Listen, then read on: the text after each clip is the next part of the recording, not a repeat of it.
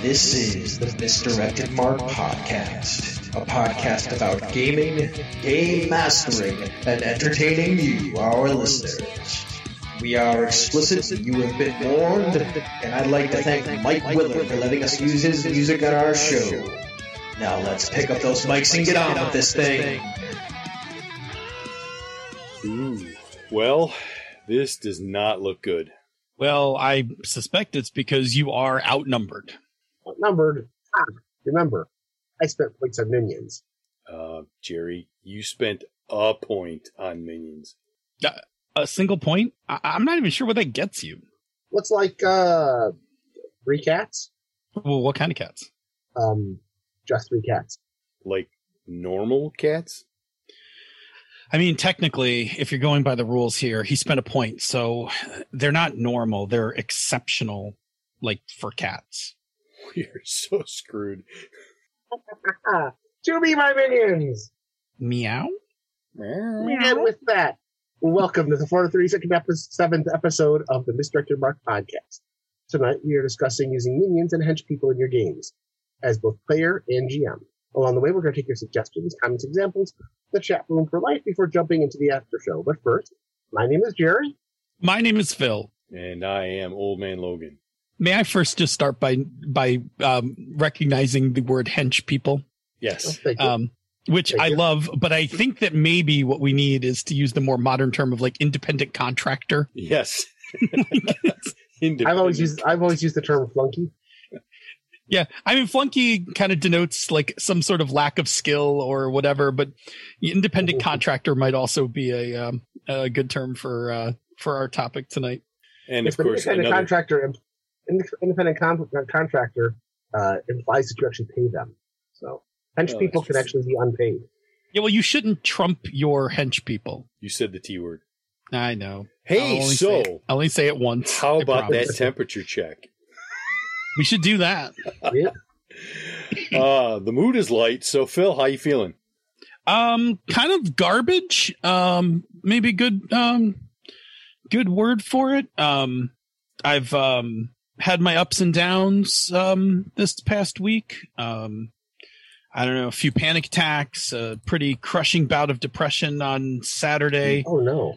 I'm just kind of stringing it along right now. So, Man, yeah. I'm sorry. I'm what you call high functioning, right? So I just, this trash can of my this trash can of my mental health just keeps rolling, makes podcasts and goes to work and stuff. Anyway, otherwise physically I feel fine. I got a few bike rides in earlier, like this weekend and earlier this week. So physically I feel better. I always feel better if I ride. Yeah, I don't know. That's me. How about you, Jer? Fairly decent. It's been a hectic couple of days just because of work.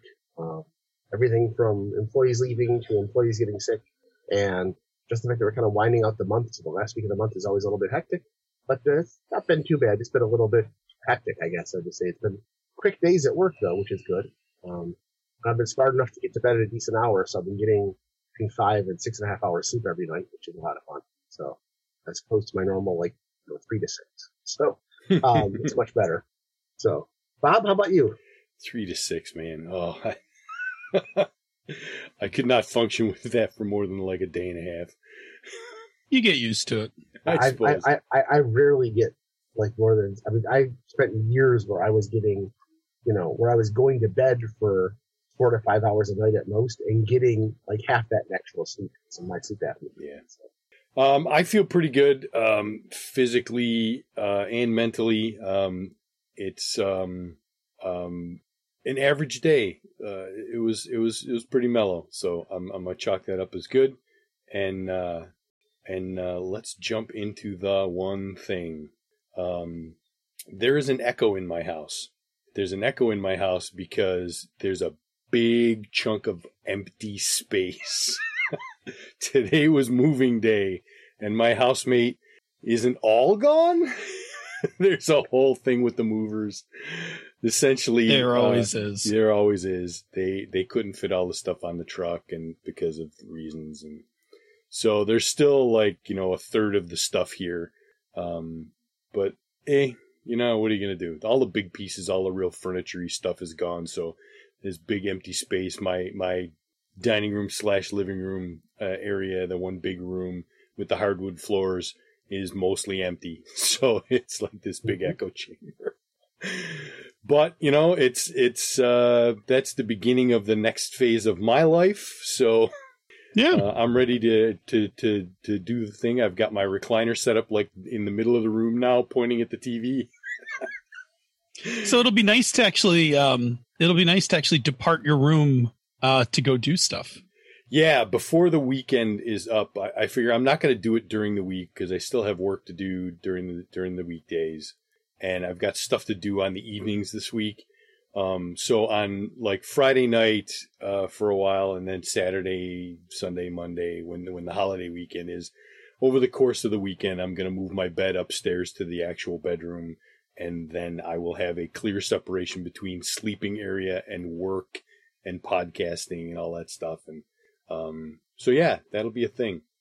Yeah, that's going to be really nice. Excuse me. All right, Jerry, what about you? I watched Army of the Dead. It is a fun zombie heist film. Not that, well, actually, I'm just going to leave that alone. It's a fun zombie heist film. This is a fun film.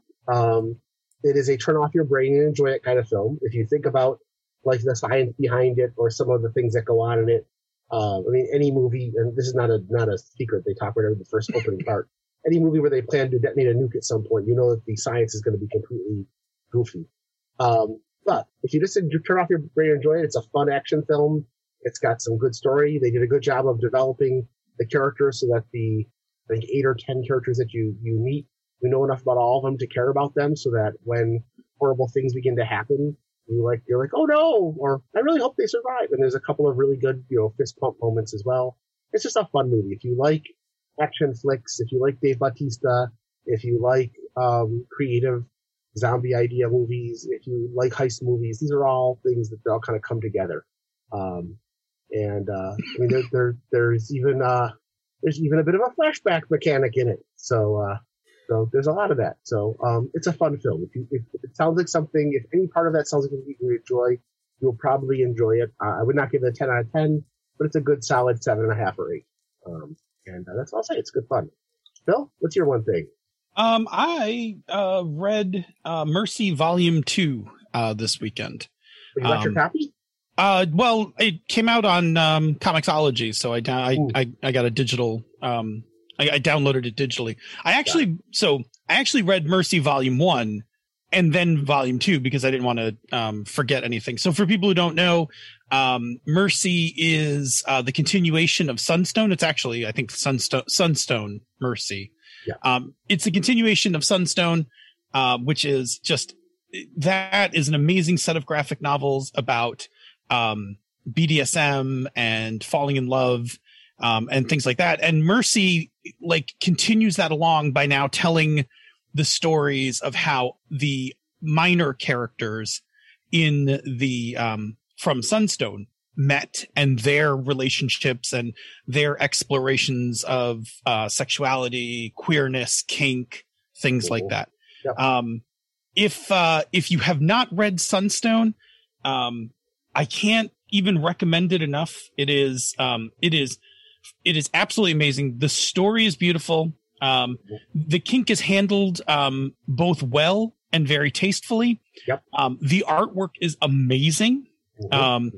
And the characters are entirely human and real. And while I like my BDSM at times fantastic and, somewhat unrealistic, Sunstone portrays a very realistic BDSM couple. Yes. Like really human, what it's really like to be in the lifestyle, with things that work and don't work, and like when things go wrong and all of those things. What it's like to learn about the lifestyle when you think you're vanilla, but think that you might not be vanilla. And how you deal with all those problems as well. It's a very touching positive, and there's a lot of drama, which is also fun. Yeah, and so Mercy just continues this storyline because you now get to meet and you get the backstories to some of the other characters, and so Mercy focuses on Alan and his girlfriend, which is great because you kind of learn her story, and then Alan's story is intertwined with Allie, like how they both got into BDSM. Mm-hmm. So it's just great, and it's beautiful, and they're fantastic to read. So I pretty much just dedicated my weekend free time to reading Mercy Volume 1 and 2. And it was great. No regrets whatsoever. But now again, I'll just have to wait like another year for the next one to come out, because they come out like about once a year. Yeah. If you're a patron, I think Jerry is, like, you get to see it as they kind of go in production. But I'm the kind of person who doesn't read the rules to a Kickstarter game until they're finalized. So I just don't touch it until it's like actually, I don't touch it till it's actually out. And to be clear, I just want to make a point because Cassandra brought it up, and just in case, we want our other bases covered. When you said minor characters earlier, secondary characters, there's no underage people in just correct. To be 100% above 100% correct. They're secondary characters to the original story. Yes. I was just talking off the cuff and used the word. The creators are very, very much aware of like age limits and everything. Like there's no. It is single-handedly one of positive. Yeah, yes. It's one of the. It's probably, in terms of reading material and stuff, it's one of the most kink positive. Yeah, absolutely. Reads that I've had. The art is gorgeous. The creator. I can never pronounce his name, but Stefan Sajic. Amazing artist. Oh yeah, absolutely. So anyway, that was my weekend read. I 100% enjoyed it. Awesome. Good. It was good. All right. Quick announcements. I'll do just a really short one. Voyager week 12. We're still doing it. We are into our second week of season 5. Tonight we are watching one of my all-time favorite Voyager episodes, which is Timeless. It's a kick-ass story. It has a kick-ass cameo in it. And it's just a lot of fun. So that's our second watch for tonight. The first one is also good. The first one will have you going, what? Which I think is kind of one of Voyager's specialties now. They've gotten really good at that. Like making you really confused or gasp before they hit the opening credits. Like their cold opening is pretty, their cold opening game is pretty solid. And tonight's no exception. And then later this week, we have one of, next to Tuvix, as I said to you guys earlier, next to Tuvix, it is one of the best ethical dilemmas, episodes in the series. It's fantastic. As soon as it came on, when I was watching it last summer, I was like, oh, this is like we're going to have a good time this week. Anyway, awesome. We don't have a large number of episodes this week. With the holiday weekend coming up, I didn't want to overload people, but you'll get your fix. Jer, all right. Tell me about the hardest working man in RPGs. That's not Jason Pitt. Jason's here, so not to be confused with Jason. Tell me about the American hardest working man in RPGs. Is up to something that's not even RPG related, because that's how hardworking they are. And this is our game designer in front of the show, Eloy Santa. He has a new musical release with his band, Strays of the World. It's his first album. The new album, In My Head, is available on his website, straysoftheworldmusic.com, which will be in the notes. It is also now in the stream. It's a mix of rock and funk and pop.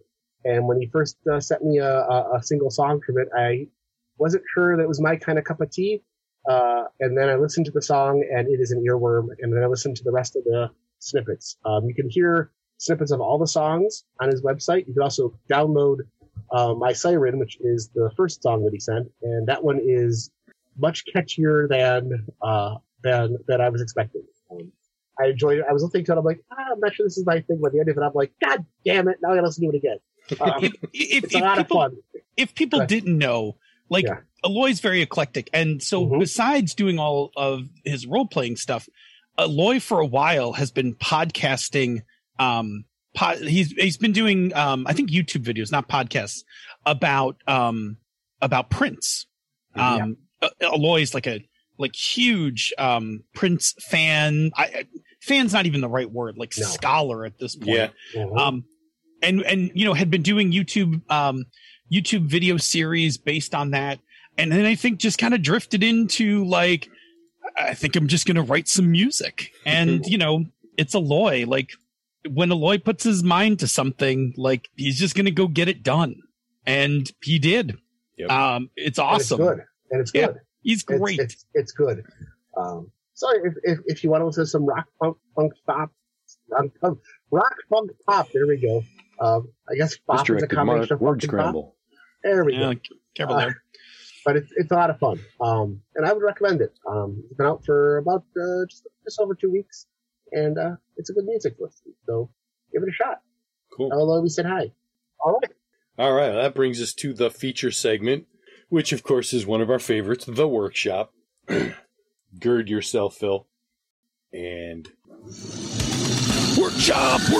It's time for the minions. Sit back in your headquarters. Send them out to do your bidding. Protect yourself with a ring of minions so that none of the heroes can get to you. Use those minions effectively. You're going to learn how here in the workshop. Don't suck. Literally do not write any of those. I'm pretty sure everybody can tell. So tonight's workshop is going to be about mastering minions. These are the minor characters that assist the more significant NPCs and the PC. And we're going to start by doing what we do best, which is look at what minions do, what they do in the game, give advice on GMs using minions, and provide some tips on how to use them best as a player. And in the second half of the segment, we'll hit the round table and talk about our own experiences with minions. And of course, in order to get this discussion underway, we need to set up some definitions. So, Phil. Behold! You are in the presence of Definition Panda. Righto. All right, let's kick it off with we got a bunch of terms tonight, but we're going to kick it off with the most obvious one, which is minion. Right, a follow or underling of a powerful person, especially a servile or unimportant one. In RPGs, nearly in all cases, minions is kind of a type of NPC. They're almost always a lower power / skill level than the PCs or the major NPCs. They often serve more powerful characters, right? So they might serve like a big boss. They might be the minions of a lieutenant of like another, like, you know, big boss or something like that. They could even be in service to a PC. So we'll talk about that as well. Next term, mook, a stupid or incompetent person. This term often gets used interchangeably with minions in many games, right? So some games will refer to like mook rules. I don't know. It may come up in tonight's discussion. I probably will just use minion as the more common term. Yeah. Gang or mob. I don't think I need to describe. I don't need to define it, but in terms of RPGs, this is usually a reference to a group of minions. And depending on the game you're playing, that group of minions could be represented by a single mechanical entity within the game. And that we'll get into why that could be important or why that could be useful for you, as we get further into the show. Hireling, a person employed to undertake menial work. These are minions that are employed by someone to do a task for them. In the old days, it was common, like the old days of D&D, it was common to have hirelings help with things like carrying your treasure, being a scribe, your basic weapons caddy, right? Like, just carrying all your gear, that kind of thing. Hench person, a faithful follower or political supporter, especially one prepared to engage in a crime or dishonest practices by way of service. I love it. In AD&D, back in the days, these were considered higher level hirelings, right? Like they were better hirelings. It's not really as much of a thing now, I think, in D&D. And it's more often attributed to like minions, right? Like when you say hench person, like it's more often like minions who follow like a villain or somebody who's doing crimes. And then lastly, followers. An ardent or devotee of a particular person, cause, or activity. These are minions who join a character's cause. They still require things like upkeep and salary and stuff like that, but their reason for joining wasn't for the pay. It's because they believe in whomever they're following, in what they do, what they say, or who they are. Right. So it's a different kind of minion, but it gets at the reason why they're there. All right. So with those terms set, Jerry, what can you tell us about what makes up a minion? Well, let's see. So what makes them tick? In terms of mechanics, the minion's are often going to be a simplified version of the character. They have a few noteworthy stats and skills, but none of them are going to be exceptionally high. In many cases, the value's going to be half or lower. They're also going to have very little equipment, weapon, or armor. Whatever is going to make sense for the game, but nothing super detailed. And if they have any kind of power, it's normally just 1 or 2 powers, and they're normally going to be at a very low level. They're henchmen. Right. Yeah. Yes. There's a note in here from this movie Double Dragon. At the very end, it ends with the 2 main henchmen standing by the side of the road with a sign that says, "We'll hench for food," because they're now out of work. Yeah, exactly. That's exactly what they need. So, right. Bill? Yeah, narratively, a minion may or may not even have a name. If there's only a few of them, then maybe they're going to have individual names, right? Roderick the Torchbearer, Alwyn the Sage, that kind of thing. Or the entire group of minions may just have a name, right? Like the Fifth Street Devil Cats, right? Like they're a gang. And they don't have individual names for the sake of the story unless it's needed, right? They rarely have individual descriptions. Though if you have a group of them, right? Like a gang, like a mercenary group or something like that, they might have a uniform or colors or something to denote them, right? Like we can tell these guys are the, mercenaries of so-and-so because, of the patch on their arm or something like that. And that's often old school Cyberpunk. What's that? It's the booster gangs from old school Cyberpunk. Exactly. Yeah. And basically that's just done to help kind of code them as so that who they are.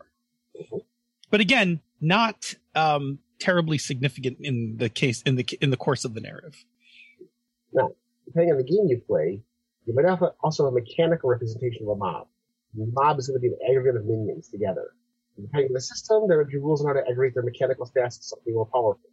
Right. So, for instance, like if you have a group of 3 to 5 minions, then you just take like maybe in the game we're talking about completely hypothetical. You just take their stats, but you add a +1 to it because there are 3 to 5 of them now working in concert.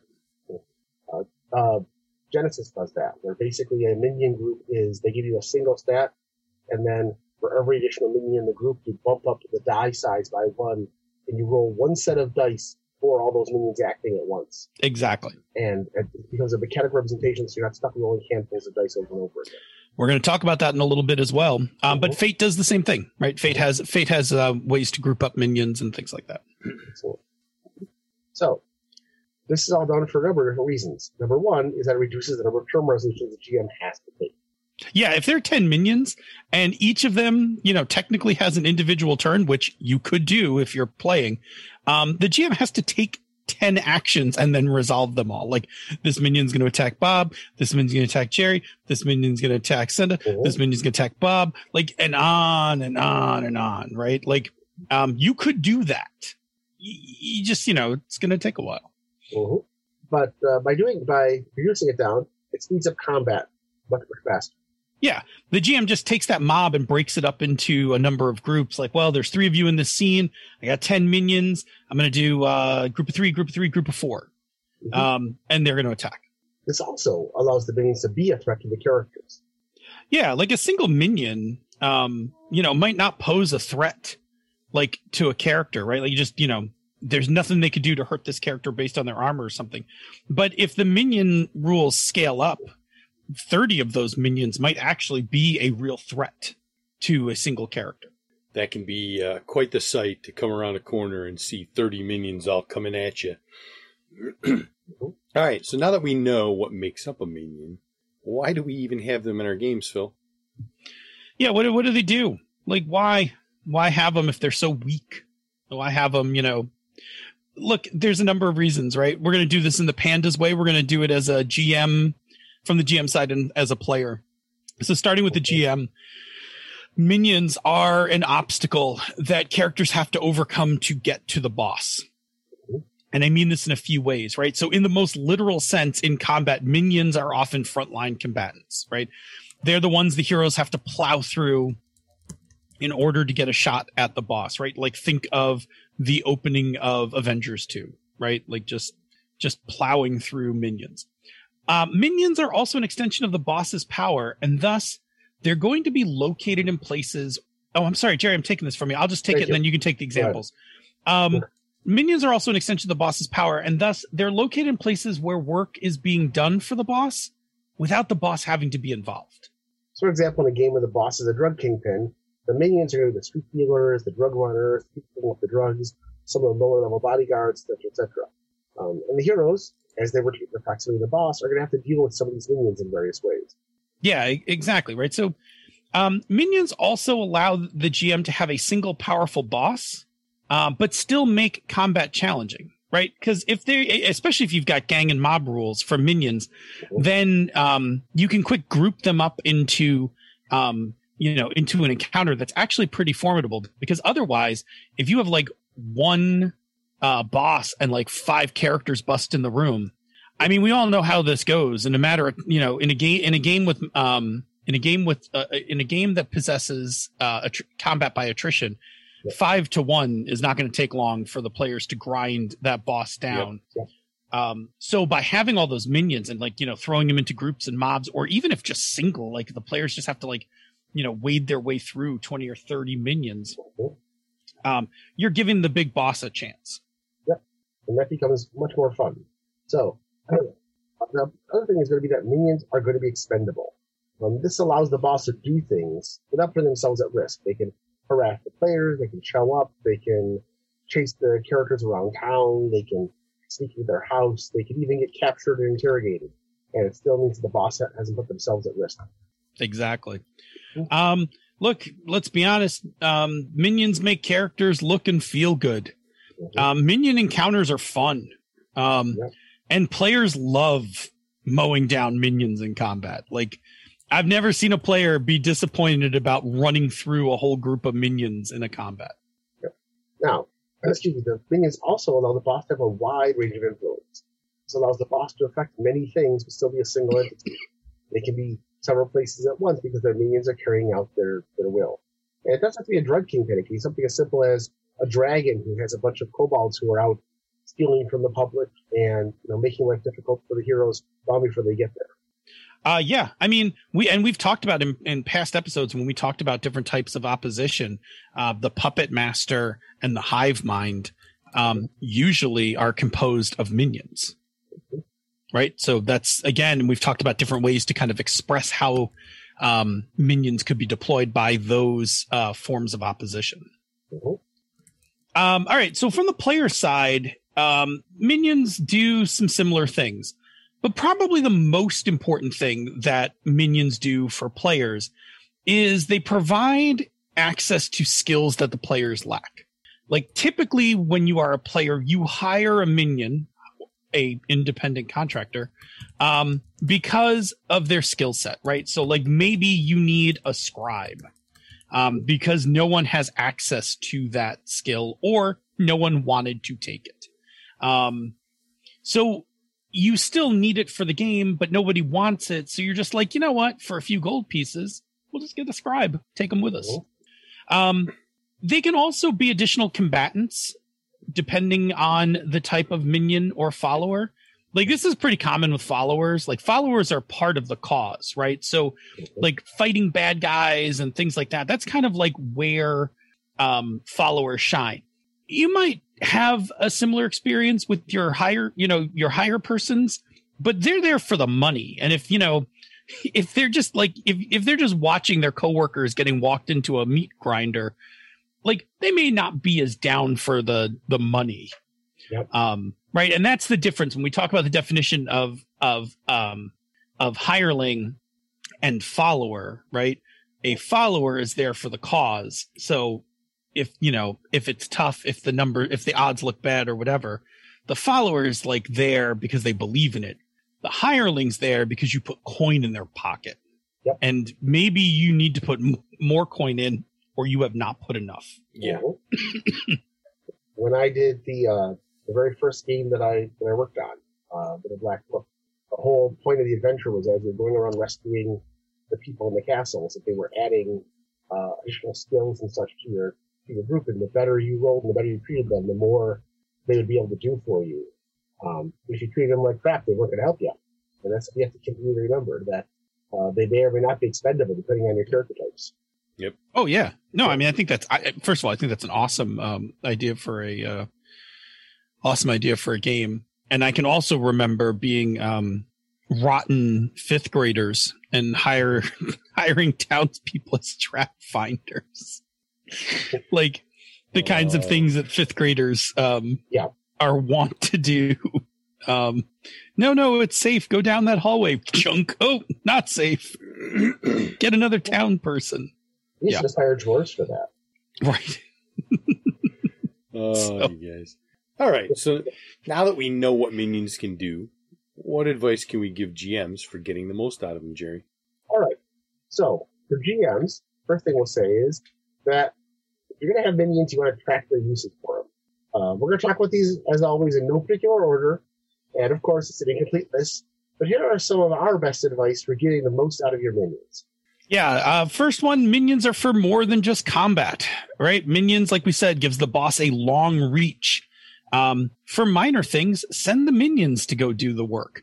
When you have more important things, use more significant NPCs. But really, if we're talking about a big boss, you have a few tiers of people. Mm-hmm. So for more important things, you send some minions with a lieutenant. I mean, that's where chain of command comes in too. Your big boss is going to be like, hey, lieutenant, go take care of this thing. Lieutenant's going to turn around and go, hey, minions, go take care of this thing. Sure. Yep. Exactly. Right. And sometimes it's fun to just let the players mow down a bunch of minions. That's what they're there for.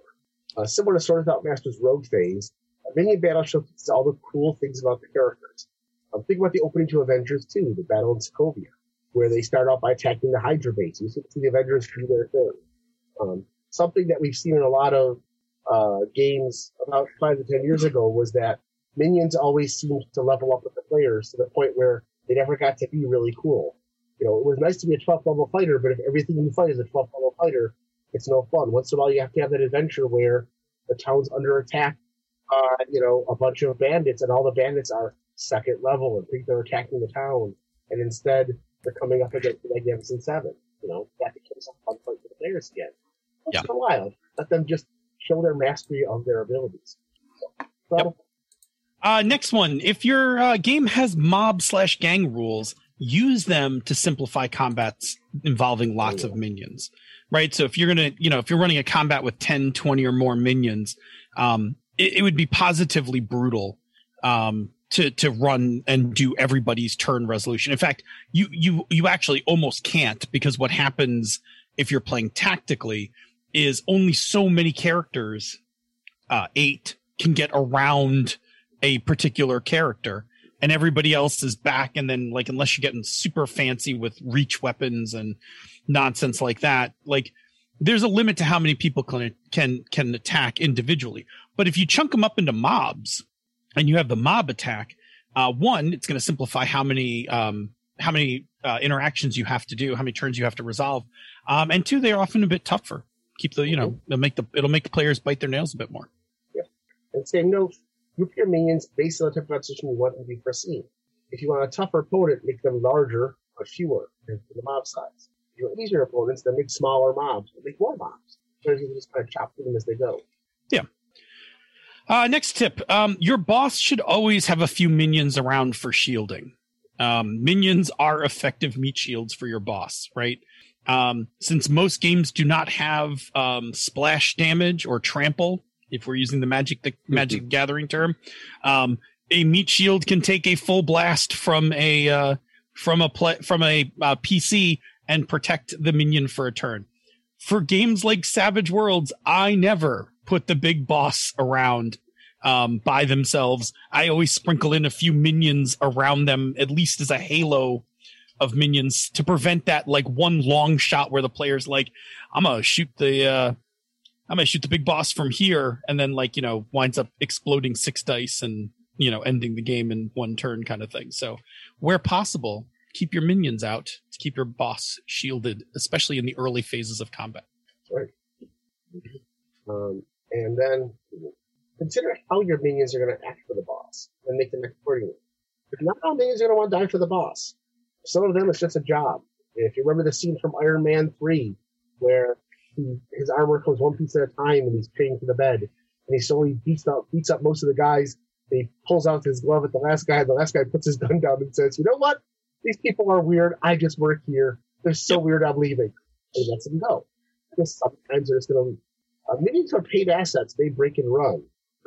However, devout followers of a boss, cult members, people who are in love with the boss, and so on, they may stay around and fight to the bitter end. So give that some thought. You might have minion groups that some work one way, some work another. And that can help to delineate what they are and how they work. Yeah, absolutely. Consider if your minions have a general look or not, right? Some minions are just hired muscle, right? They don't look like anything, right? They're just, a bunch of tough people in street clothes or whatever. Like a group of drug runners, like in a cartel game, like they're probably not going to have a uniform because they don't want to get picked out as being part of a group. Mm-hmm. But, the members of the World Revolutionary Army of Ithor 5, like they're probably going to have a uniform or at least some markings to indicate who they are. Yeah. And not all markings need to be a uniform, right? It could be a tattoo. Think of like, if you want to get like really covert, think of like Black Panther, right? The Wakandan tattoo on the inside of the tongue, or I'm sorry, inside of the lip. Like that's super cool. Like that's one where even if you don't have a shirt on or whatever, you're not giving up your, you're not indicating where you're like who you're aligned with. Yeah. Uniforms do a few things though. Uniforms and markings do a few things, right? And this is why it's important to give this some consideration. First of all, they show allegiance to a cause, right? So if you're wearing the World Revolutionary Army uniform, we kind of know a little bit about who this minor character, this secondary character is. It also shows a sign of greater organization.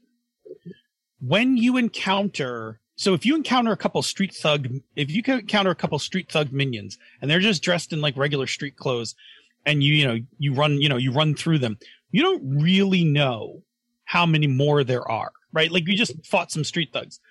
But if you like fight some people in uniforms, there's a pretty good logical leap that if a group has uniforms, there's probably a good number of them. Yep. And that's just like a little logical leap that people make, right? You could totally subvert that as well, right? So you could totally give uniforms to like this really small group. Yeah. Right. Like, and just have fun with that. But in general, if a group of minions have a set uniform, they're probably part of something bigger. And then the other thing it does is like it helps you identify friend from foe, right? It helps them identify friend from foe. But also later for the PCs, like it's helpful for them. Like, oh, we've seen this marking before. We know who you serve. Yeah. Yep. That whole bit reminds me of one or more, because I'm pretty sure it was more than one or more of the Batman 66 villains, where they would have henchmen with like the same clothes on, and like some of them actually had henchmen written on. Yep. Like, yes, super campy, but it's like, I'm a henchman, Yep. Part of me now wants like a Batman 66 henchman shirt in the same way that I want a John Belushi college sweatshirt. Oh yeah, absolutely. Yep. Absolutely. Yep. That was a common thing, especially with I think it was the Penguin that did that a lot. Yeah. I think all of them did it eventually. So I think running not necessarily Batman, but I think running a totally campy game in that kind of genre could be a really fun one-off kind of thing. Just like that kind of ridiculous nonsense. Oh my God. I just had to do a quick Google search. The Riddler, I think. No, Penguin. Penguin had guys that had goon written on their shirt. He had guys that had henchmen written on their shirt. Well, it's important to differentiate like the different skill sets, right? Right. Like, wait, I need somebody to beat somebody up. A goon, you. Yeah.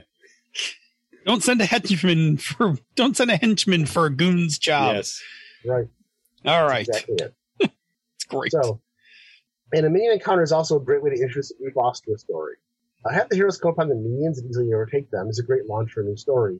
But when you see that they have uniforms or tattoos, you begin to realize that there's some sort of organization. And if it isn't obvious that they've taken out the main villain, now you've got some hints that something more sinister is coming. And that becomes much more dangerous. Yeah, it's a great opening, right? Like you know, couple like somebody's breaking into a warehouse or something. You finish them off, and they all have the same tattoo, and you're like, anybody know what this is? No, but they all have the same tattoo, so that's worrying. Yep. Mm-hmm. All right, cool. So since minions are not just for GMs, what advice do we have for the players, Phil? Minions, they're not just for dinner. No. Yeah, when it comes to players having minions, right, there's some ways to get, like, we got some tips for how to get the most out of them. Starting with this one here, use minions for skills that you're missing in your group, right? That should be obvious, that no one wants or has access to, right? If you're playing a game and nobody wants to be the healer, just go hire one. Yep. Solves your problem. Yep. Give them a cut of the treasure, and you got a healer and nobody has to worry about it. Yep. Now, number 2, decide if you want support minions and or frontline minions. Your support minions are the ones you keep back at camp or at the base. They're going to from the support staff that help you when you're not in direct danger. These are your scribes, your scholars, your surgeons, and mechanics. These are all your support. You try to keep them out of harm's way, but handle the downtime activities. These are the kind of minions I love. But my aforementioned thing, one of the we had was one of the minions that they could pick up was a gnome who was basically the quartermaster. And if you were nice to him and gave him time with stuff, you could often find things quicker. You got an automatic quick draw once per game because he always made sure to fit you properly and make sure everything was snug, and you could pull that out later on. Simple bonuses that people could look at getting. And this is something that really happens. There are people I've got a cousin-in-law who does this for the military. And one of the things he does is before pilots fly out, he goes up and inspects their entire gear kit and goes through it and makes sure that everything is exactly where it's supposed to be and easily in reach. And if they don't have everything where it is, they don't fly that day. But his job is to make sure everything is quickly available for them. And I thought that was kind of a neat thing that, I mean, that's this guy's only job. And I thought that'd be a neat fantasy trope would be, what if you had a minion whose job it was to cook and clean, but also maintain all your gear for you, sharpen your swords and all that kind of fun stuff. And give a little mechanical effect, which is nice. So I'll tell you that if I was doing that in Fate, what I would do with the minion rules for my theoretical Fate fantasy game that I'm just making up in my head right now, what I would wind up doing is that those hirelings would basically be they would be an aspect with one invoke on it per day that the party could access because the quartermaster checks everybody's gear, and you've got, some aspect that's all my gear is on tight, right? With one invoke on it. And then somebody slips off a cliff and you grab them, you grab them by the armor and you're like, oh, I need I'm going to take that invoke, and good thing your armor was on nice and tight. Exactly. It'd be totally fun to just have a collection of those aspects from from your support staff. And then you can even level them up and they can be a buck and a quartermaster. Oh, how long have you been sitting? You were sitting on that for a while, weren't you? Feel like you sat on that one for a little while. That may actually be how my character in the Dresden Files is the head of a coven. Actually, the coven, kind of how the coven rules work for Dresden Files, is that you have an invoke with the number of your coven members to use. So that works. Cool. Which, of course, is why Fate is a better game than the Fantasy Trip, which is what I was writing earlier. At least better adapted for this. I don't remember because it's been years ago, but we did when we did Part-Time Gods of Fate, we had rules for worshipers. Yep. And the worshipers did stuff for you. The reason you had them was because they actually could help you with stuff. Yep. Mechanically. Cool. Yeah. Oh, right. Frontline minions. So frontline minions are the ones that you take into the field and get caught in encounters with you, right? These minions wind up providing skills and abilities, but they're in the direct line of danger. They can get caught in a fireball blast. They can get trampled, by a creature, something like that. Mhm. In most cases, you do not need to take your scribe with you. You can leave them back at camp, but you might have a combat medic. Mhm. A cleric that's going to run out and in the middle of combat throw some healing on people, or bring somebody back from the dead if they make a fail a death save, whatever.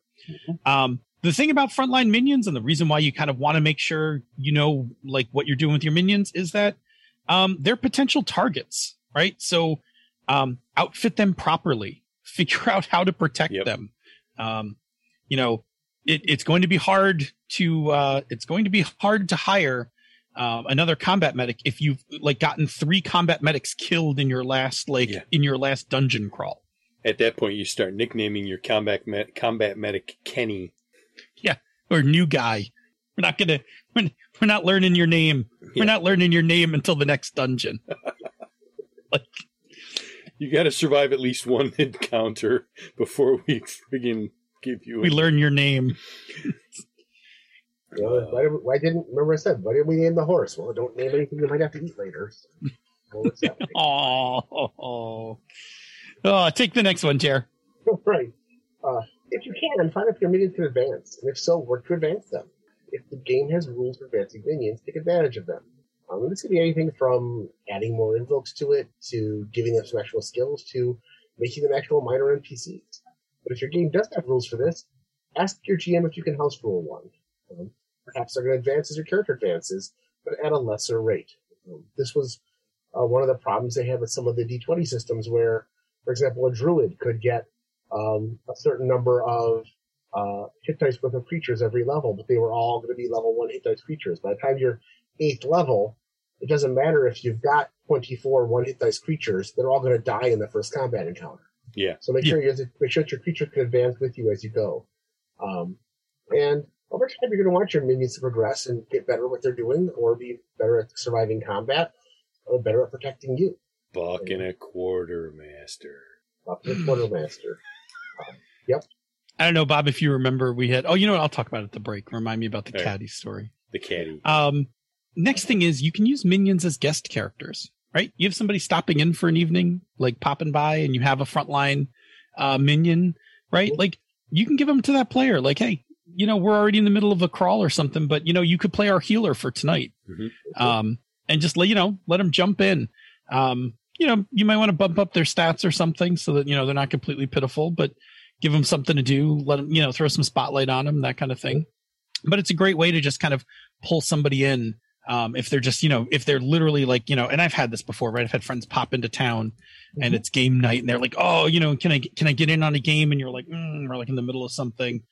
Yeah, you can. Like, you can be the driver tonight, and I'm gonna just I'll give you some stats, and I'm gonna make some cool shit for the driver to do tonight. Cool, like come on over. You can be our fine pony, Bill. Pony boy? What? No, pony. No, never mind. Go, Jerry. Go. Depends on the game you're playing. Yes, it does. Yep. Now, and I'm gonna jump onto that same thing before we go into my topic, which is you can also use them in situations where one player is doing something and the minions are around. You let the other players jump into a scene that they're not in. So, in the ways we do with other NPCs, if you've got a scene where Bob's fighter is out negotiating in town and he's got the scribe with him, and this is going to be, a 10-minute scene, well then, Senda can jump in as the scribe and play the scribe along the way and, add stuff, ask questions, interact with Bob, and so on. It's another character that the players can interact with and play with, and it allows the players to be more active in scenes that their characters aren't always in. And I always like that as a situation. So even if it's just as a mouthpiece. So, but on top of that, over time, you can eventually promote these minions to PCs. If the game goes on long enough, you can tire some of the main PCs and make your minions into characters. This can be a neat way to make a generational game, as it shows the progress from a minion to a character, and it's also a good way to cover for a death in the party. All of a sudden, Bob dies. Well, Bob comes back, and we don't have time to stick somebody in, so he gets to play Bill the Pony. Bob's character dies. Thank you very much. If I die in the middle of a game, I'm pretty sure you're not replacing me with a minion character. With a pony? You're all going to be broken up in tears. Well, when the game is over. Anyway. All right. So, anyway, Phil? Yeah, I'm just going to insert one extra one because I just thought of it. As a one-off, if you have a bunch of minions that the PCs have, you can have a lower decks episode. Mm-hmm. Like you can totally just do an adventure with your minions and just have like a complete diversion. Like, hey, the heroes are off like in the dungeon or whatever, and this crazy shit happens at camp. We're going to play it out tonight. And it's going to be the quartermaster and the scribe and Bill the pony, and literally there's not even a pony. It's just Bill like with two coconuts and Clump. right. Anyway, so you could totally do a lower decks. You could totally do a lower decks episode. It could be totally fun as a one shot. Yeah. Or, another fun way to do that is, you are all minions of like the, supervillain, and, you raid his vault of supervillain stuff to go out and, raise some hell, whatever. Cool. All right. My other piece of advice, give your minions some details. Since you're on the player side of this, you're probably not going to have a ton of minions. So where we talked about before, like you generally don't give minions too much narrative detail, because you're only going to have a couple of them, and each player may only have like one or two hirelings anyway. Beef it up a little, give them some names, give them an appearance, give them a personality. If it works best, again, when you have a few of them, if you have 50 followers or something, like you're not going to name all those. Yeah.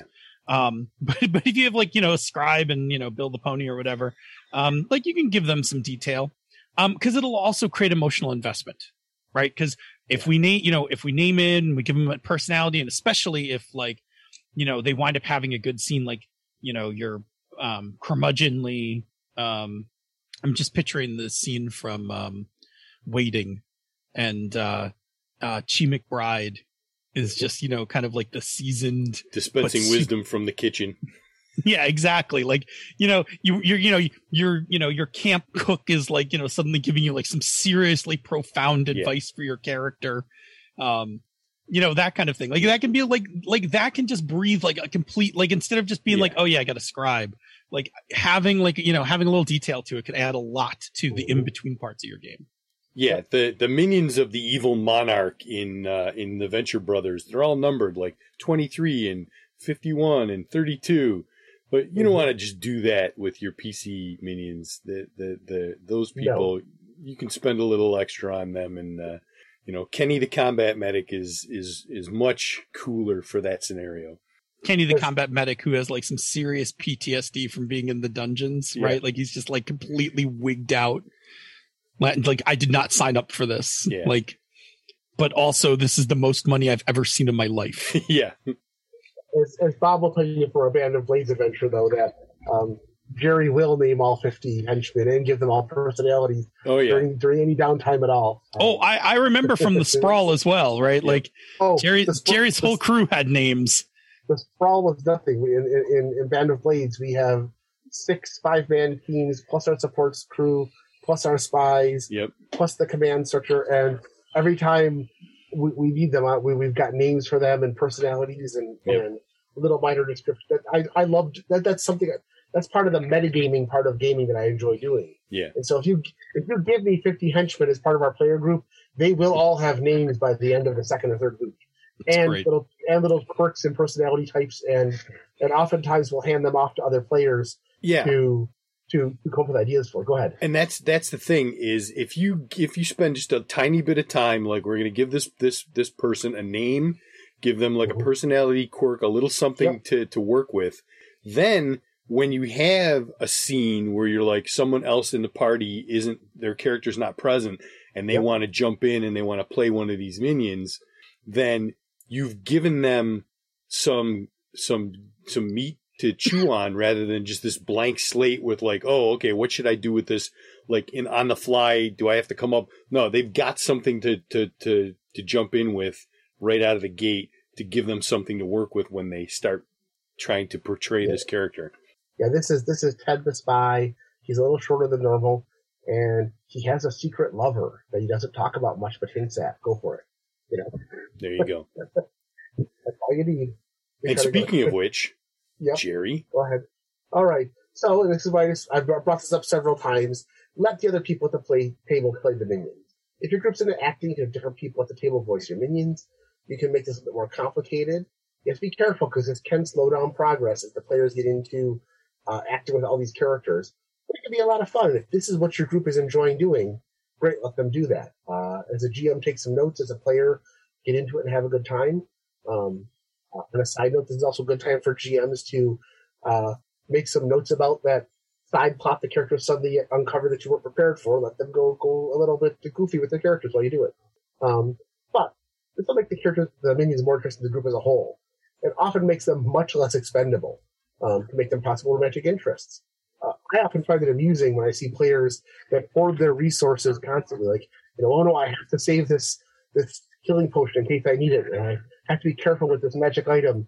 And all of a sudden, Bill the Pony gets injured, and the players blow all of their resources just trying to save Bill the Pony. Resources that they wouldn't even spend on each other at times to do this. And that becomes a lot of fun. And you could have whole... I've actually run games where the players decided that this week we just want to play all the minions this week. We want to have an adventure about the minions while something else is going on. That's your Lower Deck episode. Yep.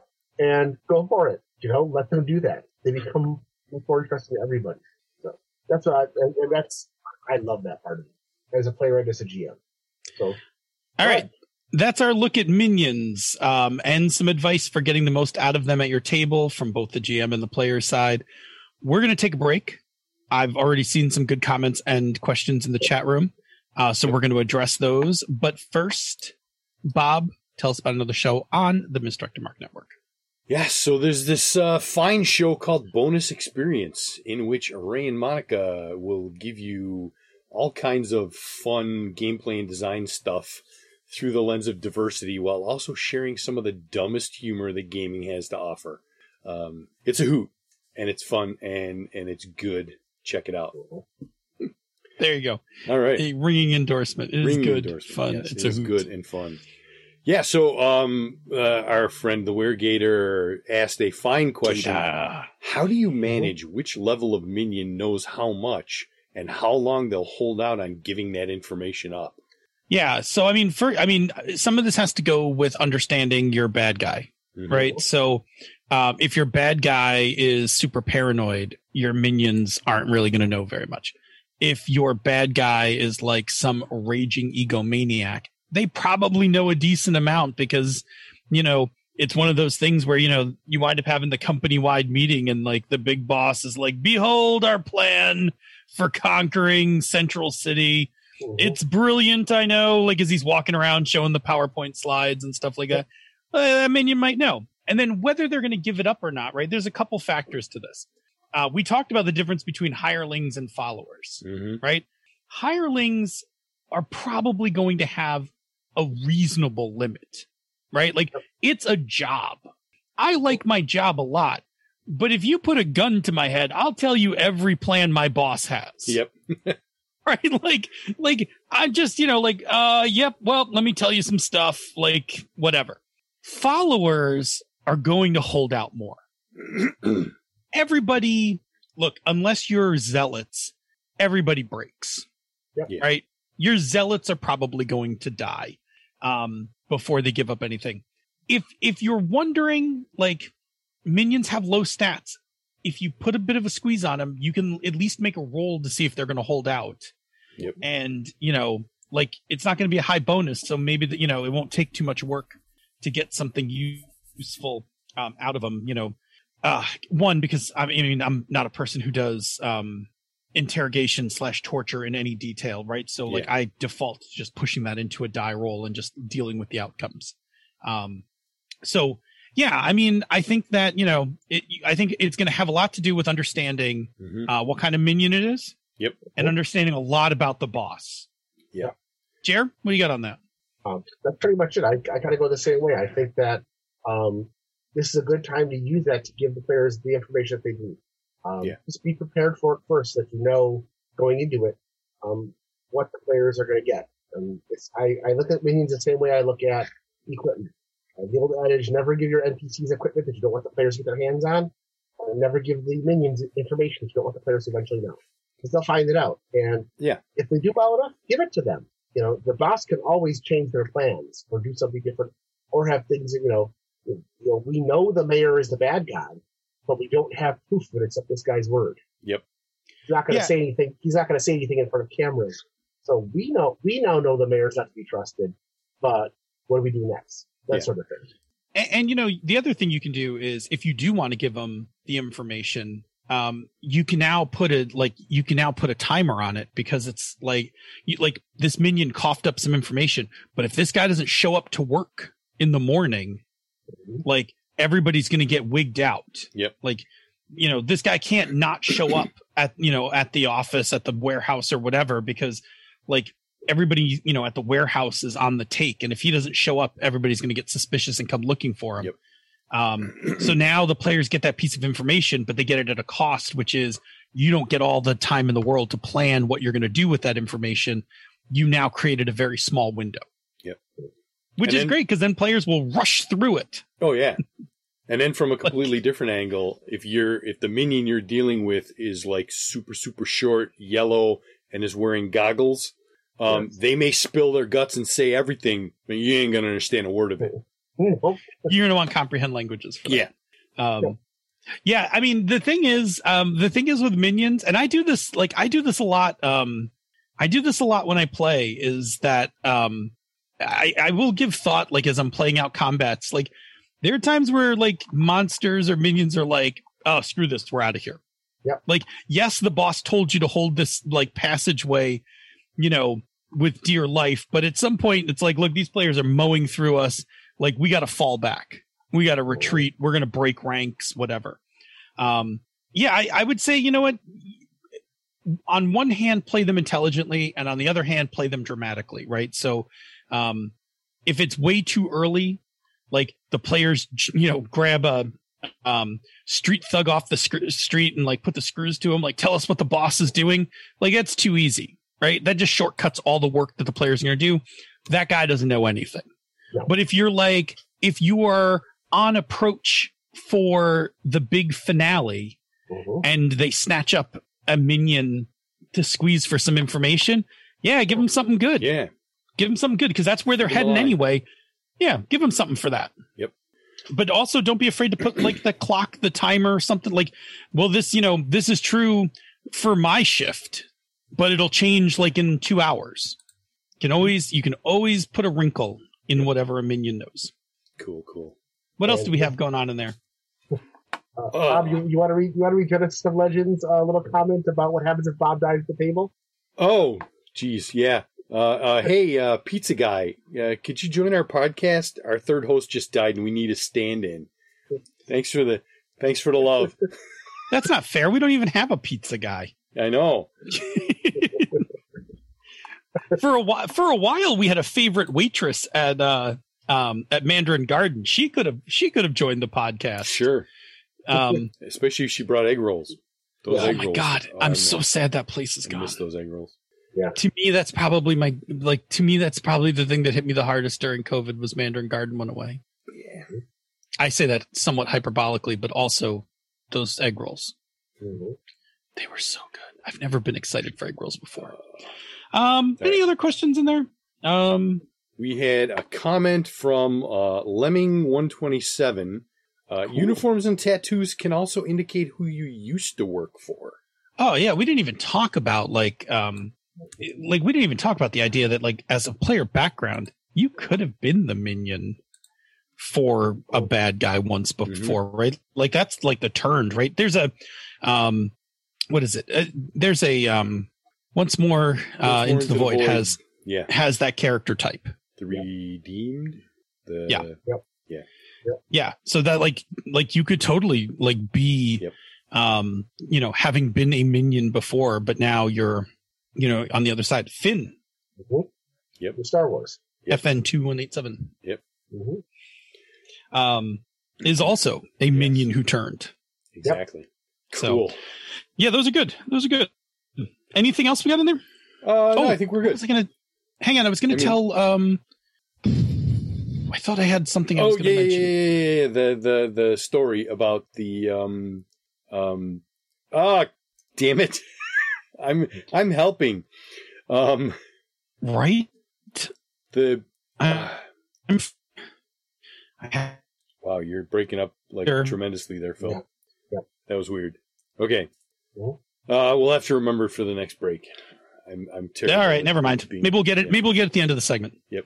All right, so let's roll back into our discussion of minions with our 3 roundtable questions, starting with this one. Question number 1. Name one of your favorite times as a GM using minions in a scene or a game. For me, was a Savage World or Savage Eberron game from actually the early days of COVID. The party had spent time allying with a local hobgoblin tribe that they met. Instead of just charging and fighting them, they traded with them, they negotiated with them, they actually healed the leader, and just spent a lot of time getting to know the hobgoblins. So later on, when they were in a situation where they either were going to have to do guerrilla tactics and pick out a bunch of bad guys one at a time, or just get overrun, they played a card that allowed them to summon minions. So I had the hobgoblins show up. But because the players had taken time to develop the relationship with these one-off minions, and actually talked to me when playing the card about why the minions would show up, I had them show up with a little better ability than normal. And then the party went on to use them to build defenses and set up parts of the deserted town to help repel the overwhelming numbers of the Emerald Claw soldiers and the undead. So when we got to the point, I did just what Phil talked about earlier. I divided the minions up into little squads of 2 to 4 and treated each squad instead of as individual minions, but as basically those 3 created the equivalent of a player character or a wild card. So minions in Savage Worlds, where the players get to roll a stat plus an extra die, normal NPCs just roll 1 die. As a group, they could roll 1 die plus the extra die, and it made the game go much faster, but also let the players make decisions and roll the dice. And it ended up being something that allowed the players each to make their own actions more epic, because they could have the minions hold off a couple of flunkies while they went toe-to-toe with one of the named NPCs. They could drop deadfalls on them and such. And they even spent a few of their own actions saving the minions. There's a point where Jen Monheim did this whole heroic rope swing while running across the side of a wall to jump down in and tackle a bunch of bad guys who were about to take out a bunch of minions kind of thing. And it just went really, really well.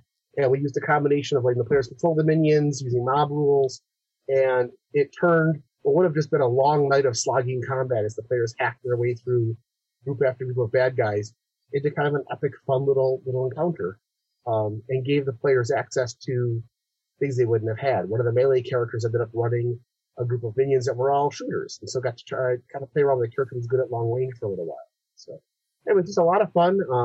It was kind of epic. Actually, if you follow me on Facebook, there's pictures of that adventure a year ago. But there was just a lot of fun. I liked the way all the players jumped into it and kind of used the rules of the game and then some house rules and stuff to make it more fun. So that was my favorite recent minion adventure. Phil? Yeah, years and years ago, when I was running Iron Heroes, I to make a long story short, there was this lost city named Ceridome that the players found, and it was overrun with undead, which was all leading up to this temple. And I believe that ultimately Bob had to, this magical energy that Bob was carrying with him needed to be placed in the temple in order to end the curse and all of that. But in order to get to the temple, I had a battle mat out, and I put something like 40 skeletons on the battle mat and put the players on the opposite side of put the temple on one side, the players on the other, and 40 skeletons in between. And these are Iron Hero players. So, and they were mid-level Iron Hero players. So they had so again, because a lot of people didn't play Iron Heroes, but they had Cleave 4 and multi-shot and 2-weapon fighting. And they were just 1-hit die skeletons. And I was okay, roll for initiative, and just, they just plowed their way into those skeletons. And it was a fun encounter, and it was tedious and long because there were no mob rules for it or anything, and so I just attacked, but they were reasonably high enough armor class that like most of those attacks did not hit. Yep. And they just went a killing. And it was just fun to watch. Like the battle mat was like full of tokens, and they're just, we're taking them off one end, like, oh, that one's killed. They were using like all their abilities. Like it was just fun, right? It was just like, and it was cool because it just like that led up to like, that was the fight to get into the temple. And it looked like an action movie, right? Yeah. Like they rounded the corner, like in the city, and they're like, all right, we just got to get to the temple. And then it's just like this sea of skeletons. And they're like, yep, let's do this. Cracked our knuckles and we waded in. Yeah. Now, the sad part to that story is that after my character placed the seal down and lifted the curse, the people that were dead came back. Yeah. And we didn't know that was going to happen. Yeah. So if we had known that, we would have tried not to kill those skeletons and like tried to just get through in some fashion. But we didn't know that was going to happen. I can't remember if everybody came back. I don't know if I ever clarified. I don't know if it was everybody or not. The zombies came back. Yeah. But I think like skeletons were like too far gone. Maybe. I feel like I wanted to say that, and whether I did or didn't might be a different question. That was an epic encounter though. Just wading through a sea of minions. Just Plus Iron Heroes is like so jacked up on martial combat that like what Cleave 4 was, if I remember, like Cleave had multiple levels. So like if you cleaved once and you got to attack the opponent next to you, but if you killed that one, like you could cleave another time. Yeah. And like somebody went like on like I think like a six straight cleave like spree or something in one turn. It was grand. Yeah. All right. Good times. Jer. All right. So as a player, you often use minions, henchmen, sidekicks, etc. In your games.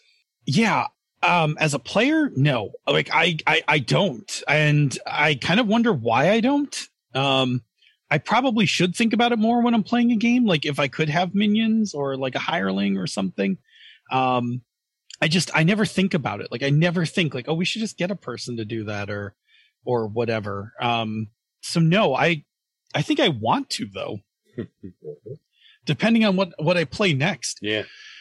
I definitely think I want to kind of make that investment in having like a little extra help. But my concern is always like, I don't want to get him killed, or am I going to have enough money to pay for him? And I got to kind of just get over that. Yeah. Like, don't overthink it and just do it. Yep. How about you, Jer? All right. Well, I love having minions and other characters to play off of, whether they're familiars or, invisible servants. And I mean, any game I'm in, Bob knows this from the Everon game. Like I played a spellcaster who had, aerial servant. I named it, that's the thing I'll do. In the Sprawl, my fixer has a stable of minions who casts and act as backup. Most of the GMs I have let the players take the role of minions, either our own or others. So we use this again as we go. Any option I have to get extra minions and such, I mean, I will forego buying that new magic sword if I can spend that money to get another minion or a talking horse or a flying cat or somebody who tucks me in at night when I go to sleep. Whatever, I'll do that every time. You give me a chance to have minions, I will take them. I don't know what that says about me, but I love having minions and treating them well. I don't treat my minions like funky. I want my minions to survive. I will keep them back at the camp. And I like that for things when we do have, because I've played in adventures where with some more punishing GMs who do the thing with, so who's going to watch the horses while you're in the dungeon? Ha ha ha. Well, fine. I'm going to hire like 3 handlers and 2 bodyguards, and that's their job. Real quick, when we played BattleTech years and years ago, instead of buying a mech upgrade, I spent the money to hire a platoon of soldiers for an entire season, so that whenever we had to get out of our mech, we had bodyguards. Nice. I love doing that, and I've been doing it for 30 years now. So, Bob?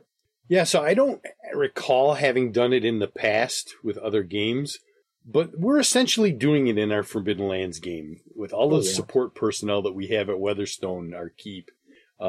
That's essentially what they are. They're all minions. So we're definitely doing it right now, and it's a lot of fun. Yeah, I mean they're basically support. They're basically support minions. They don't go out on frontline stuff with you. Right. They make sure that like your stronghold is kept, and is it's kept and no one's taking it over, that kind of thing. Yep. Yeah, it's kind of fun. We named all of them. Oh yeah, like they all have names. They're all have on the kind sheet. Of personalities to a certain degree. They're not super fleshed out, but. Well, and it's fun because they came in a couple different ways. Some of them were NPCs from the actual adventures. Yep. That you just like convert. Like Cordomore was like a survivor from one of the adventures that like the original adventure you went on to capture Weatherstone. And then like Nin, like he was just an NPC I made up because you guys were camping in the shanty town. Yep. Outside of one of the other towns. Yep. And then you were the ones who were like, why don't you come back with us? We'll give you a job. Yeah, instead of sleeping in this tent outside the walls of the city where the Rust Brother is ruling with an iron fist, come up and hang out with us. We'll give you a job. You get a roof over your head. I particularly like the orc and the human couple that run the inn. They run the inn. You wandered into an encounter where they were getting married in the woods. Yep. And after like a whole bunch of shit happened, you were like, why don't you guys come up? Like, if you're looking to retire from adventuring, why don't you just come up to our stronghold and like we could find you something to do? Mm-hmm. So now they're the proprietors of the inn that the heroes built. Yep. And they're great. Like they all like they just collected them from different places. And then I think the other thing that they did was there were a couple times when they went looking for people. Yeah. So they went to like the nearby town, made some checks, and like found a few people. And that's how you found Girl in May. Yep. Your handy person. Yep. Who keeps your stronghold running. I think one of the earliest inspirations for minions was probably from, I think it was Lost Caverns of Soja, which has a picture of a wizard trying to fight a demon, and he's standing there casting a spell, and there's obviously some minions there. One's holding the book open for him, one's waving a brazier in the air, one's got a caddy, and that's the story we're going to tell, the caddy story. And one's holding, but I like that idea that a player might have these flunkies that are going to be standing next to them that are just doing all the extra stuff that makes their job easier. So before we go on to questions, tell the caddy story real quick, Phil. Yeah, it's funny because it's actually it's kind of a meta story. But a while ago, we had conceptualized a little comedy bit of a role playing caddy, like you, the player, like have a caddy that like is like sitting with you at the table, and you're like, I'm gonna cast Fireball, and I'm gonna put it, and you like point to the table, and you like look at the caddy, and the caddy's like, You like move your finger over, and the caddy's like, oh, okay, here, I'm gonna put the Fireball here, right? And then like, all right, look, I need a 17 or higher, and you hold out your hand, and they like, go through the dice and put the D20 that tends to roll higher in your hand. We had like a whole skit about like these professional caddies, and then it was about them in a back room at Gen Con sitting around complaining about their players. That's what oh, that's great. Like, you think you got it bad? My guy's got an 18th level wizard. That guy doesn't know how any of the spells work, right? Like, yep. There was a comic strip in the old Buffalo Adventure Games and Hobbies newsletter that we did every month. And one of them was the adventures of the caddy who carried around all the extra swords for all the players that kept picking up stuff and wouldn't throw anything away. And yeah, there you go. There's a good thing for that. Yep. All right. Question 3. So, what is your favorite game system for handling minions? For me, it's going to be the Genesis Fantasy Flight Star Wars. Minions are a simple mob with simple bonuses and die increases, and the players attack them as a mob. And as you whittle away at them, the die increases go down. So it makes it really easy to have a battle between a bunch of rebels and some stormtroopers, or to suddenly have a gang of swoop-like mercenaries show up and not overwhelm the players, but still makes the minions dangerous. It makes more minions dangerous. A group of 2 minions is less dangerous than a group of 4 minions. Just as Phil said earlier, larger mobs. It's a simple rule system. It sounds like they borrowed a lot of the ideas from Fate. And it's a system that I've actually used for other... I've adapted to other game systems when I want to have a group of minions that can be dangerous but not PPKing the party but making a challenge. It's just to group them up. If you're going to do... Even in games like D20, Savage World, Barbarians Lemuria, just using the mob rules makes it much easier. So, Phil? Yeah, Fate's my choice. I really like Fate. Like, a typical minion might be like a 1 stress box, maybe a +1, and maybe they have maybe they have a simple aspect or something. When you group them up, you just raise up their bonuses and you just add stress boxes, right? And it's just, taking advantage of that Fate fractal thing where I can just, I can add more stress. I could add consequences if the mob was large enough, or I could just give them a whole mess of stress boxes. Depends. And then, I can just scale up, their attack goes from like a +1. Their attack now goes up to, like a +3, +4 if they're a large enough mob. I like that. It's super easy. And if big enough mob, or if it's a specialty mob, like, maybe they're, a particular faction of the the world revolutionaries or something, so I could slap an extra aspect on them, like they're particular, like death from above, that kind of thing. So Fate just makes that like really cool, really simple. It's a very it's very fluid, right? About how you want to set up your oppositions for conflicts. Cool. How about you, Bob? Yeah, so I don't honestly remember all of the rules that they had, but the 4th edition D&D rules had a set of minion rules, and I ran it for a year, and I had a lot of fun with it. It was good for the system, and it was good for the group that I was playing with. So I really enjoyed getting to implement those. Again, it did all the things like, here's a horde of creatures in this room. Like, oh God, what are we going to do? Well, they're all minions. So the players wade in and start hacking away, and it makes them feel badass and super competent and all that stuff. Like, it did what it was supposed to do, and it wasn't hard to adjudicate. So I really enjoyed that. If my quick skimming of the internet tells me anything, minions are destroyed when they take any amount of damage. Yep. So as long as you just hit them, they're dead. Yep. They take no damage from missile attacks, though. I don't think we ever used that rule correctly. I remember that rule now, and I think we did, but I don't know. That was one of those weird corner things about, like, why would you not take damage from a missile? I mean, obviously it's more fun to wade into them hand to hand than to just sit back and go plunk, plunk, plunk, plunk. Okay, they're all gone. Like, But yeah, I enjoyed that system. Knocking them down with a single hit's great, right? Because it's just like, and that's it, right? They're meat shielding. Yep. Like, there's no trample damage. So, that cool 36-point hit you did, that just killed the minion. Yeah. That's it. Just killed the minion. So, good. All right. So that's our episode on minions. Yeah, we hope this helps you out next time you are dropping some minions on your game. Hopefully you can put some of this advice to use. Awesome. Now we're going to check in one more time with the chat room before we head over to the conversation corner. And I think we answered all the questions. I think we're all good. Oh, Gator actually asked, what's the fantasy game where you play the minions after the party just got TPK'd? And I honestly so don't familiar. know. I don't think it's Torchbearer. Torchbearer, you play like Tomb Raiders and stuff, like trying to gather up everything you can carry. Tomb Raider's like the gritty version of playing, of a dungeon crawl. Yeah. Okay. Oh, it sounds. It's so not ringing familiar. any bells for me, so I got nothing. Yeah, I'll Google a little while we're chilling in the conversation corner, see if I can't scare something up. Yep. Mm-hmm. All right, well, let's roll on over there. Boing, boing, boing, boing. Mm-hmm. So, this past Sunday, we had our iHunt session, which is quite possibly our last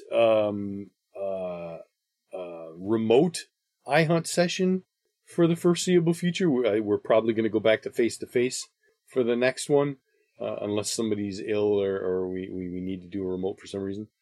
And again, it was everything that one could expect from a game with myself, Tony, and Glenn as the characters. We went up against the douchey rich guy who was using magic to try and extort the neighborhood to try and buy their homes at super low prices so that he could, make a mint on the resale and or knock them all down for development or whatever. And when it became apparent that he was definitely using magic and out to harm people with that magic, it's like, he's a monster. He's officially a monster. We're going to take him down. And that means extinguish, kill, snuff, whatever word you want to use. And Tony's character, Gio, suddenly had this major crisis of conscience. Like, should we be doing this? Can I take this dude's life? Like, what are we doing here? And it's like, no, do it. It's he deserves it.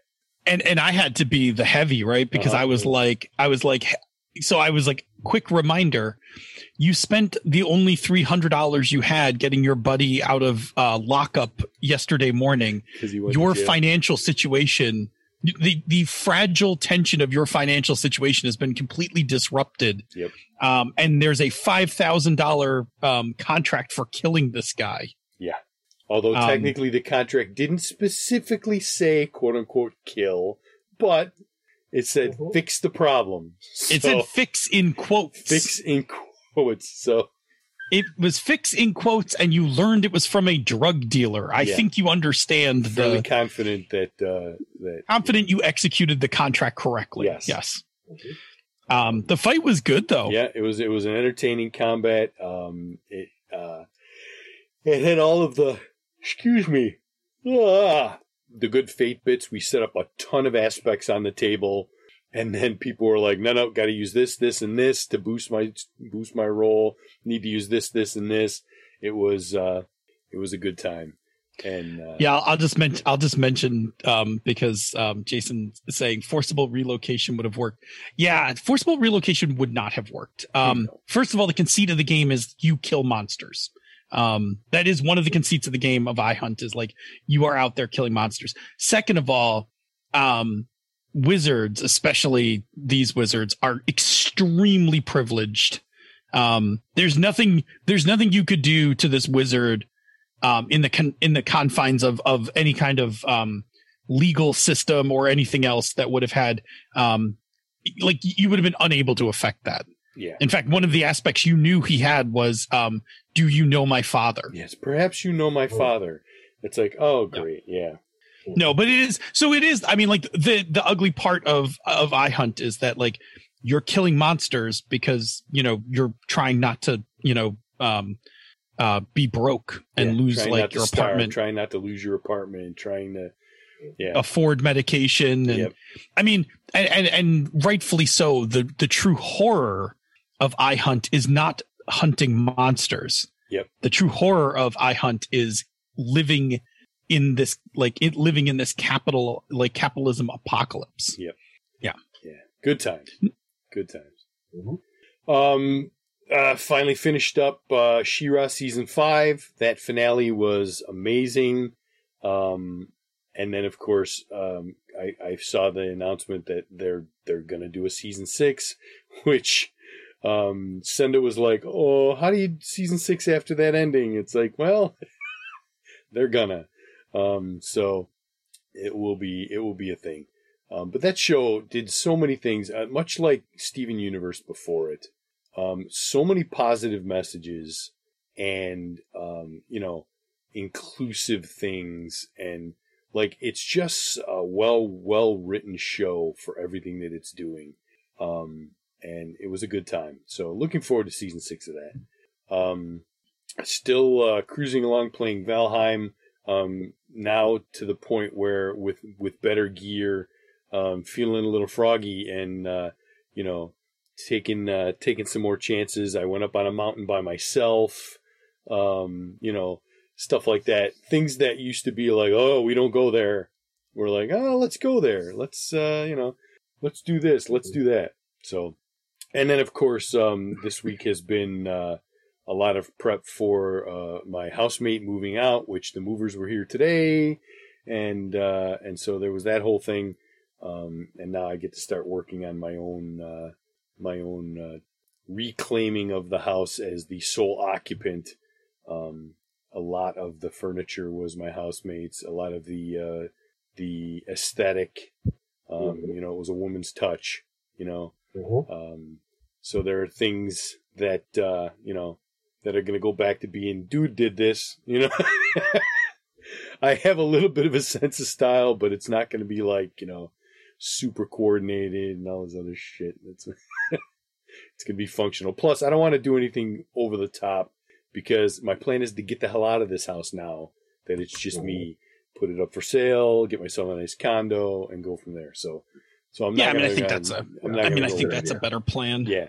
So that's me. I remember when I first moved back from Auburn back to Buffalo.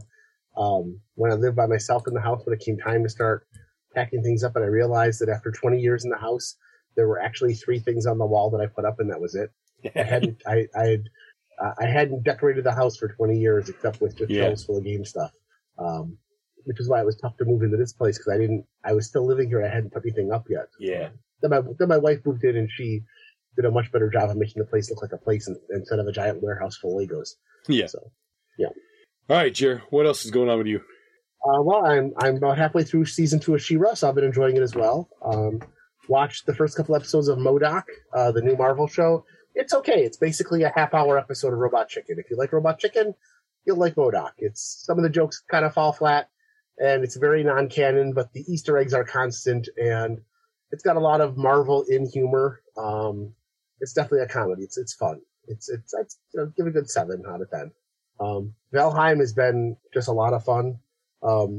Since we got the new gear and Bob and I did a lot of practice together doing a lot of things, there were lots of parts of the game, parts of the map that were just no-go zones for us. We expanded until we hit a swamp or a plains or a mountain, and that's where you stopped.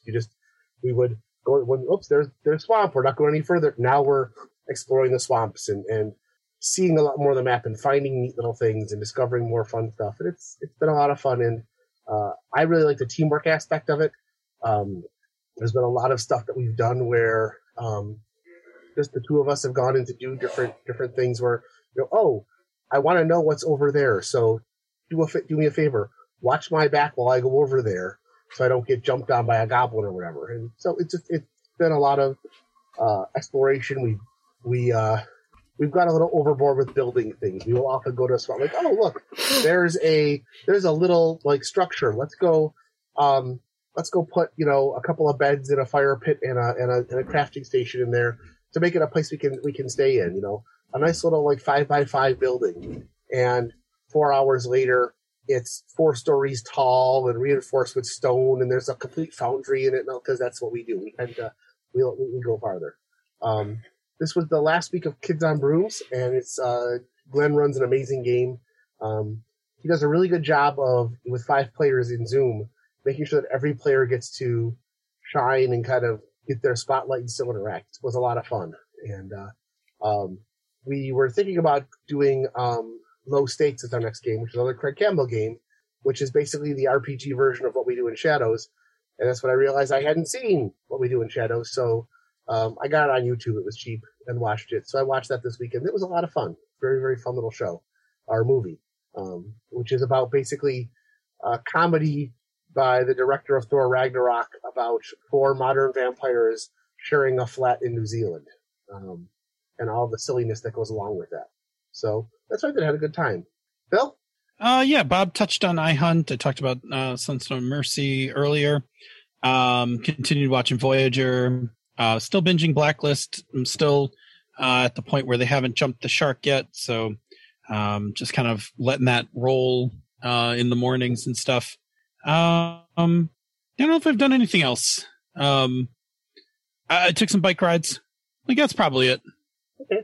Well, then let's go to our Patreon shout-outs. Bob? And Phil, we have one queued up just for you. I got it. All right, so thank you once again to our patrons Brian King, Brian Kurtz, Chris Steele, Cubano, Curtis Y. Takahashi, Eileen Barnes, Eric Mengi, JT Evans, Jared Rasher, and Jen Pixelscape Skagny. And thank you to everyone for listening tonight. If you are free on Tuesday evenings at 8 p.m. Eastern, 6 p.m. the Queen's time, come join us live on Twitch, where you can chat with the other listeners in the awesome chat room for life and ask us the occasional questions. And if you cannot make the live show, check out our podcast each week wherever you get your podcasts. Take a listen to some of the other shows in the Misdirected Mark Network, such as Mastery Dungeons, Bone Sword Obsidian, the FM Gamers, Panda's Talking Games, the Gnome Cast, Zhanghu Hustle, The Lounge, Bonus Experience, and back episodes of She's Super Geek. You can and should also check out our sibling podcasts, Tabletop Bellhop, The Knights of the Night, and the always amazing Gaming and BS. After you have dispatched your minions and before they return home in body bags, leave us some feedback. You can reach us directly via email, mmp@misdirectedmark.com.